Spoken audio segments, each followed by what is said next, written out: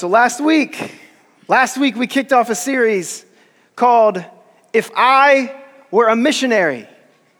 Everybody say missionary. If I were a missionary. And we kind of went through some ideas, some preconceived notions of what we might have or what we might think of when we think of the term and the word missionary. This series is meant to help us obtain a missionary's mentality when it comes to carrying out the mission of God here on this earth. Last week, we asked ourselves the question, if I were a missionary, who would I serve? If I were a missionary, who would I serve? We talked about the fact that when you're living a spirit-filled life, look, I didn't even know that was still in there. When you're living a spirit-filled life, God gives you this holy discontent. There's this happening that when you see it, it almost instantly brings you to tears. Or it gets you up out of your chair and you're like, man, somebody's really got to do something about that. That holy discontent is not wrong. It's not the wrong kind of anger that I believe was given by God. And we need to lean into what God is trying to communicate to us. We also talked about the fact that Jesus came here for what he describes as the poor, the captive, the blind, the oppressed. The reality is all of us have been placed in a situation by God to be in relationships right now with people who are poor or captive or blind or oppressed. It's not just this big giant conversation. It's also very small practical things that are keeping people poor, that are keeping people captive to their sin. They're unable to overcome the things that they're wrestling with. There are some people who are genuinely blind. I don't think that's tough to see. Look at your timeline, right? There are people who genuinely are unaware of the movement of the Spirit in our world. And there are people who are genuinely being held down by other powers and people at hand and being prevented from moving forward. This week we move to answer the question, if I were a missionary, where would I go? If I were a missionary, where would I go? Okay, I hear what you're saying about the poor, the oppressed, the blind, the captive. I get that, right? I'm with that. Holy discontent, some people in my life. Okay, I get that. But where do I go? When I was 14 years old, that was the first time I ever left the country. I went to a country called Peru in South America, and I literally didn't know anything about it other than it was considered a third world country and I couldn't drink the water. That's all I knew. I knew that my parents were excited for me to go. I knew that I was going to be, working and doing things, but that was it. That was the extent of my knowledge. What I found there was relationships. Relationships that would literally change my life forever. Relationships that would cause me to go back and have a more intimate connection with a specific place and a specific people that I never honestly anticipated. And after going there just one time, not one more time did I think to myself, oh, I'm going to Peru, a country where all this pain and wild statistics exist. Not one more time did I think that. Instead, what I thought about my journeys was, oh, Peru, that's my people. Yeah, I'm going to where Ruth lives. I'm going to where Natalie lives. I'm going to where Jose lives, where Felix and Erica live. I'm going to where Wilmer's at. I'm going to see my people. See, my mentality shift. It wasn't about a place or some wild statistics that we put on brochures to compel people to care. It was about a people that I met there. When I moved to Canton 10 years ago, you better believe everybody and their mother told me every negative thing and statistic they could about this city. But what I met when I got here wasn't a city that necessarily lived up to its scary hype. It was a people that God put it in my heart to love. Not one day goes by that I think I'm in this city to eradicate some wild statistics. But every morning I wake up, I think it's about being with the people that I interact with on a daily basis and wanting everyone I cross to know and love Jesus a little bit more than they did this morning. We say a lot of goofy things when it comes to being sent out on mission.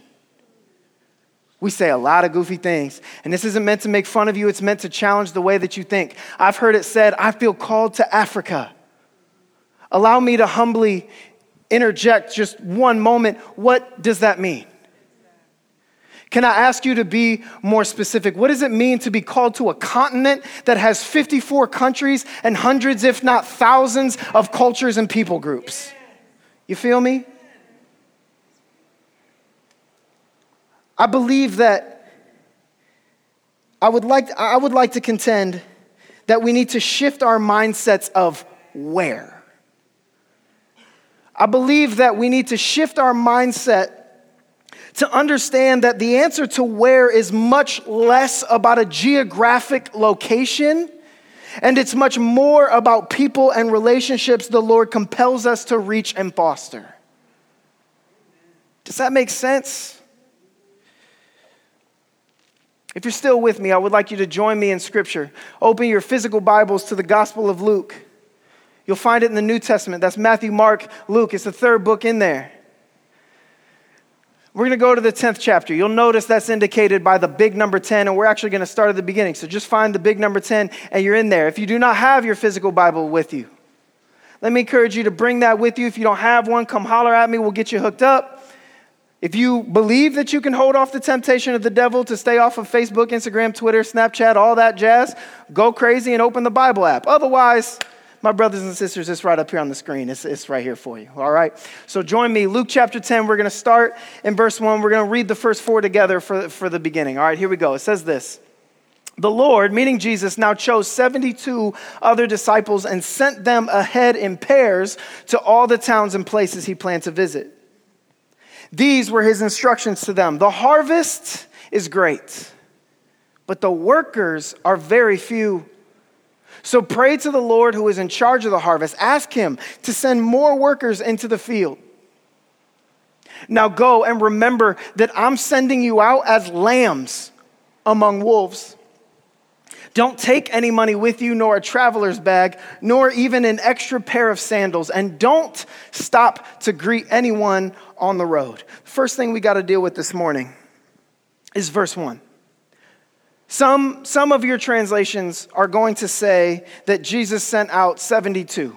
Other translations are going to say that Jesus sent out 70. And while the exact number is impossible to actually know, what's actually important is what the number symbolizes, not which one it actually is.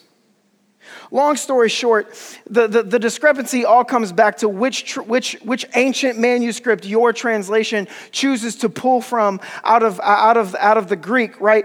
But the significance of the number is found in its symbolism. The number 70 or 72 represents the number of nations in the world that are listed by the Jews in Genesis 10.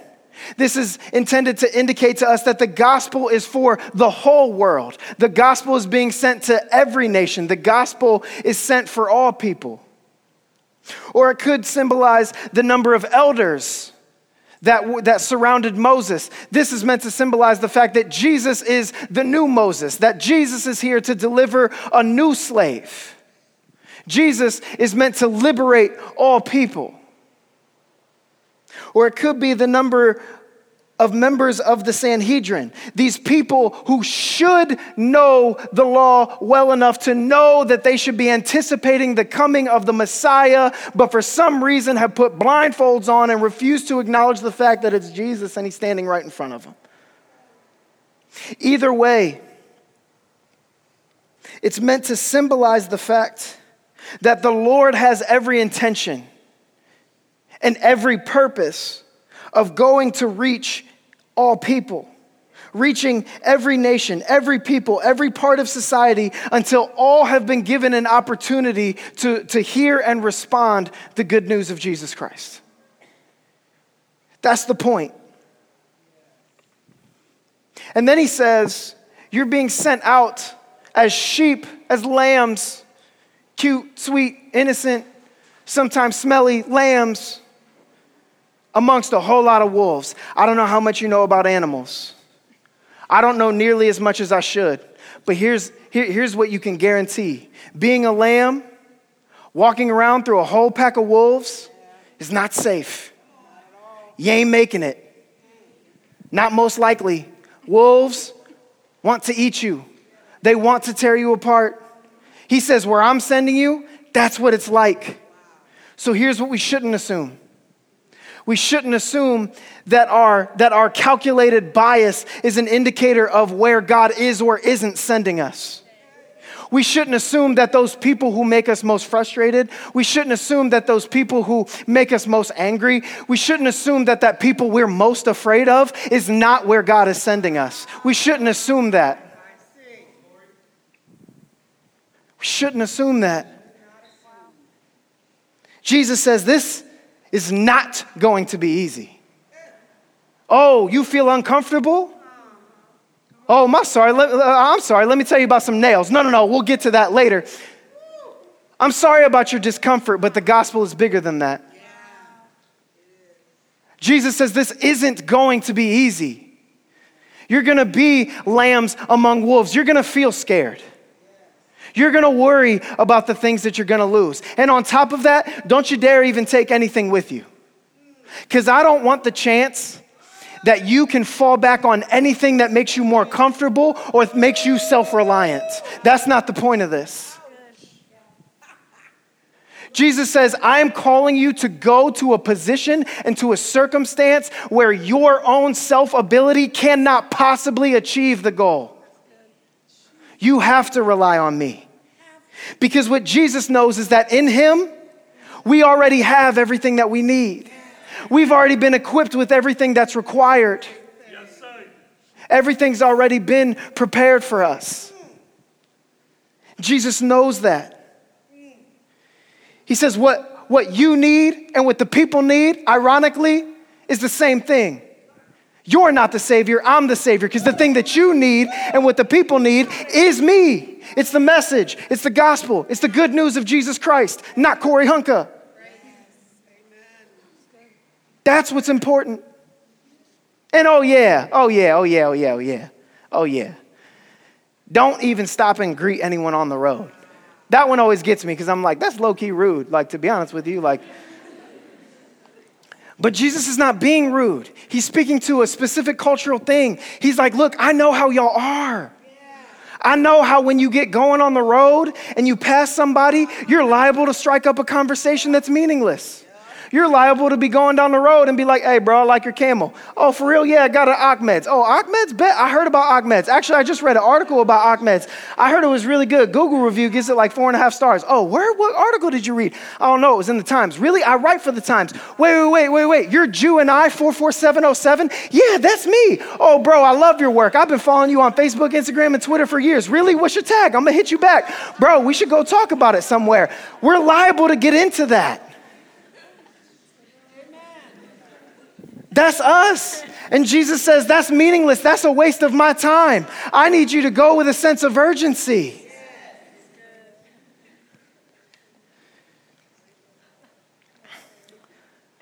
Let me ask you this. Are you willing?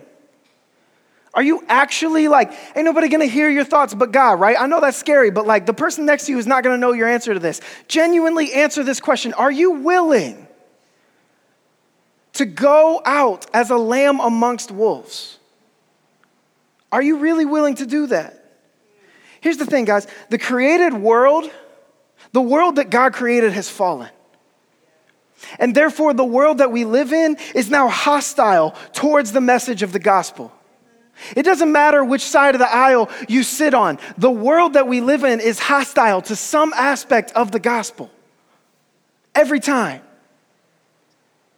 Every time. It's not safe for us to be ambassadors of Jesus Christ in our own worlds. Yet sometimes we still make these excuses. We make all these reasonings and rationales as to why our workplace or the people that we're around all the time are not a safe place for us to share our faith. Well, Jesus doesn't promise that it's going to be a safe place to share your faith. A lot of times, we talk about what parts of our jobs or our schools or our relationships are unsafe. Well, that can't be what God intends for me because it would cost me. Well, wouldn't you know it that Luke chapter 9, right before Jesus says this, Jesus says, I want you to consider the cost. I want you to consider what it's going to cost you to follow me. And if you ain't willing to pay that cost, I don't want you to follow. It's going to cost you something. He expects us to put our hands to the plow. This is what he says in Luke 9. He expects us to put our hands to the plow and not look back. Are you willing for God to send you out as a lamb among wolves? Are you willing to stick it out and be obedient in sharing what God is doing in your life? Because I promise if he's doing something in your life and he's also placing you around specific people, guess what? That's not an accident. God's infinitely more creative than us. His design is perfect and beyond our comprehension. He did that mess on purpose. Let's keep going. Verse 5. It's a good one. If you're uncomfortable, it's okay. This one might make you feel better. Here we go. Verse 5. Jesus says, whenever you enter someone's home, I want you to first say, may God's peace be on this house. Here's what happens. If those who live there are peaceful, if they are receptive, if they are ready and they are willing, the blessing will stand. If they're not, that blessing will come back to you. Don't move around from home to home. Stay in one place, eating and drinking what they provide. Don't hesitate to accept hospitality because those who work deserve their pay. If you enter a town and it welcomes you, eat whatever is set before you, heal the sick and tell them, the kingdom of God is near you now. Yes, sir. But if a town refuses to welcome you, if it just refuses to receive your message, I want you to go out into the streets. I want you to say, we wipe even the dust of your town from our feet to show that we've abandoned you to your fate. But know this, the kingdom of God is near. I assure you, even wicked Sodom will be better off than such a town on Judgment Day. And then let's just drop down to verse 16, just for funsies. Verse 16 says, then he said to the disciples, anyone who accepts your message is also accepting me. Anyone who rejects your message is rejecting me. And anyone who rejects me is rejecting God who sent me. God isn't telling people to go to like a super specific place. What Jesus is telling them to do is to go to people. He doesn't say, go to like that land over there and like stand there. Jesus says, go door to door. Go to people's house. Let's consider for a second what's in somebody's house. What's in somebody's house is their family. What's in somebody's house is their friends, their people, their livelihoods, the things that they like and the things that they like to do. Jesus is telling, I want you to go into people's lives. I want you to go door to door to people's lives until you find somebody that's receptive to you. Who's the person that is welcoming you in? Who's the person in your life that just seems to be supernaturally receptive to you and you don't even get it? They call that in the Bible being a person of peace. Jesus says, where I send you, there's a person of peace there waiting for you. Somebody who's going to welcome you in, who's going to love you, who's going to like you just because you don't even get it. And when you get there, what I need you to do is stay there. Stay there. It's important that when somebody in a relationship is open and receptive to you and willing to hear you out and willing to hear about what's going on in your life, it's important that you actually share that with them. He says, accept hospitality. These people are going to serve you. I want you to eat or drink whatever they serve. He's talking to a bunch of Jews who were scared to go to Gentiles because their food was unclean. But Jesus says, I've made all things clean because I'm trying to bring people together. Don't worry about what you do or don't like. Don't worry about the safety of what you're going to eat. Don't worry about the security of where you're going to sleep. He said, that stuff ain't important. I'm sorry about your comfort. That's not important. The relationship's important. Go there. Sleep where they tell you to sleep. Eat what they got for you. Don't worry about it. But that seems crazy. Isn't that crazy, this idea that we could be surrounded by wolves? And yet in the middle of the wolves, in the middle of what seems like a war zone, we could be welcomed. But that's what's going to happen. And then he says,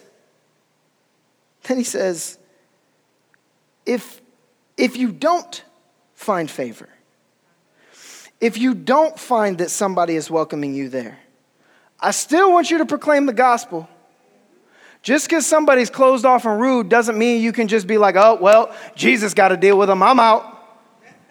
You still got to let them know. Just because they go to Walsh doesn't mean we can write them off entirely. Just because they live in Massillon and they wear orange doesn't mean we can write them off entirely. Unfortunately, we still got to tell them. We still got to tell them the gospel, but then Jesus says, don't waste no more time. Don't waste no more breath. I need you to brush your shoulders off and keep it pushing.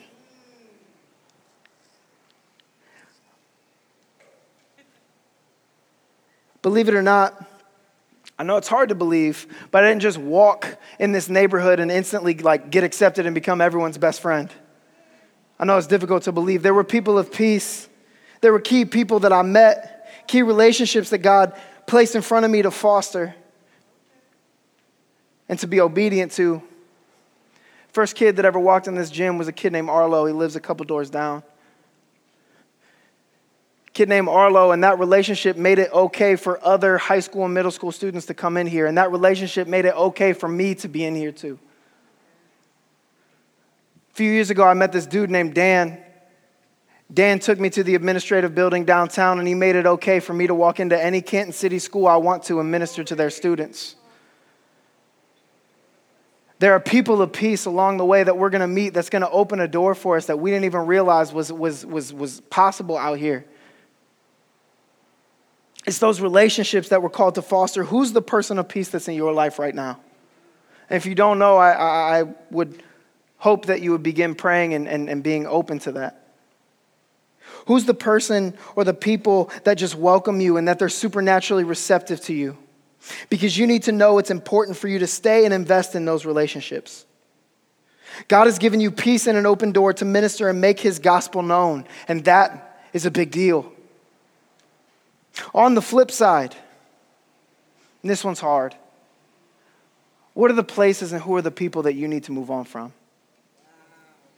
Yeah, that one stung. I felt it too. It gets so tricky too because you're like, no, if I just stay in this relationship, they could change. I just got to tell you, it ain't going to happen. Amen. If they're not open and receptive to the gospel, it ain't going to happen. If they're not open and receptive to that spiritual part of you, not even like a little bit, you're spinning your tires, you're wasting your breath, it ain't going to move. And that's hard because we don't want to give people over. Well, I'm afraid of what'll happen if I don't keep trying. I'm afraid of what'll happen if I don't keep screaming Jesus at this closed door. I'm afraid of what's going to happen. That's not for you. That's a closed door. That's not for you. That's for God to deal with. And we got to trust that God deals justly with all people. That's not for you. If you've tried peacefully, if you've come for the right reasons, if you've made an effort to share God's word, but the receptivity is not there, it's time for you to dust your shoes off and keep moving. But let's look at this. Look at this. Verse 17.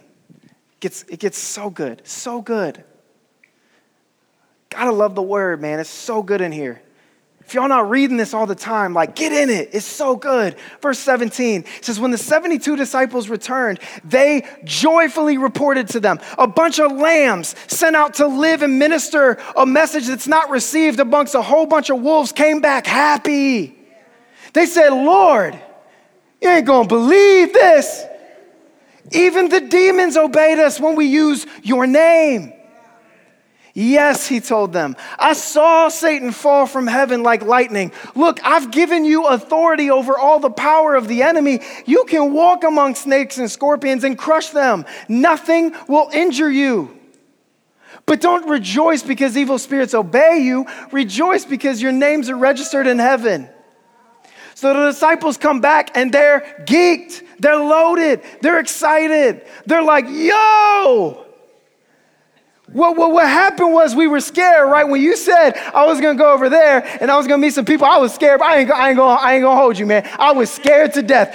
But I went there anyway because I was more scared of you than I was them. And so I kept walking. I see what you do, Jesus. It's some wild stuff, but I kept walking. And when I got over there, you wouldn't believe it. There were some people that actually welcomed me in and they made me some food. And I never had food like that. But Jesus, you wouldn't believe it. It was so good, dude. It was so good. And then what happened was out the back room, they brought me somebody who was sick, and I was like, well, I think Jesus told me to pray for this one time. So I was like, hey, Jesus, God, would you be willing to heal this person? And then bam, they started walking again. And I was like, oh my goodness. Then somebody who was just absolutely tripping, talking like gnashing teeth and just like going crazy, a little foam at the mouth. Like, I don't know, I thought they got bit by a dog, but they said it wasn't no dogs. So I was like, well, that demon's got to come out of there. Satan, bam, you're gone. And then guess what? It happened. They were gone. And then I just came running back here. I didn't tell him bye. I forgot. I'll send a text later. But I had to come tell you that was awesome. I had to come tell you. And then Jesus looks at him and he's like, yeah. He's like, guys, I'm so glad you experienced that because guess what? I've been trying to tell you. He said, I watched this thief Satan try and lead a rebellion and step to my dad. And guess what? I watched him get smacked right up out the sky. Guess what? This man Satan, this little crooked guy, he came up on me in the desert. And guess what? He used my own poems. He used my own words, things that I've been writing for a long time. He twisted them around. He tried to come at me with them. But guess what? I smacked him too and he's gone. Guess what? This is what's about to happen. He's going to think he got the best of me soon. It's coming soon. He's going to think he got the best of me because here's what's going to happen. He's going to get in some people's ears. He's going to convince them to go crucify me. They're going to put me up on this tree. I'm going to hang there. I'm going to bleed out and I'm going to die. And then they're going to put me real deep into this tomb and they're going to celebrate because they're going to think they won. But guess what? I'm coming up out that tomb. I'm coming fresh. I'm coming uninjured and I'm coming with his keys to his car and his people.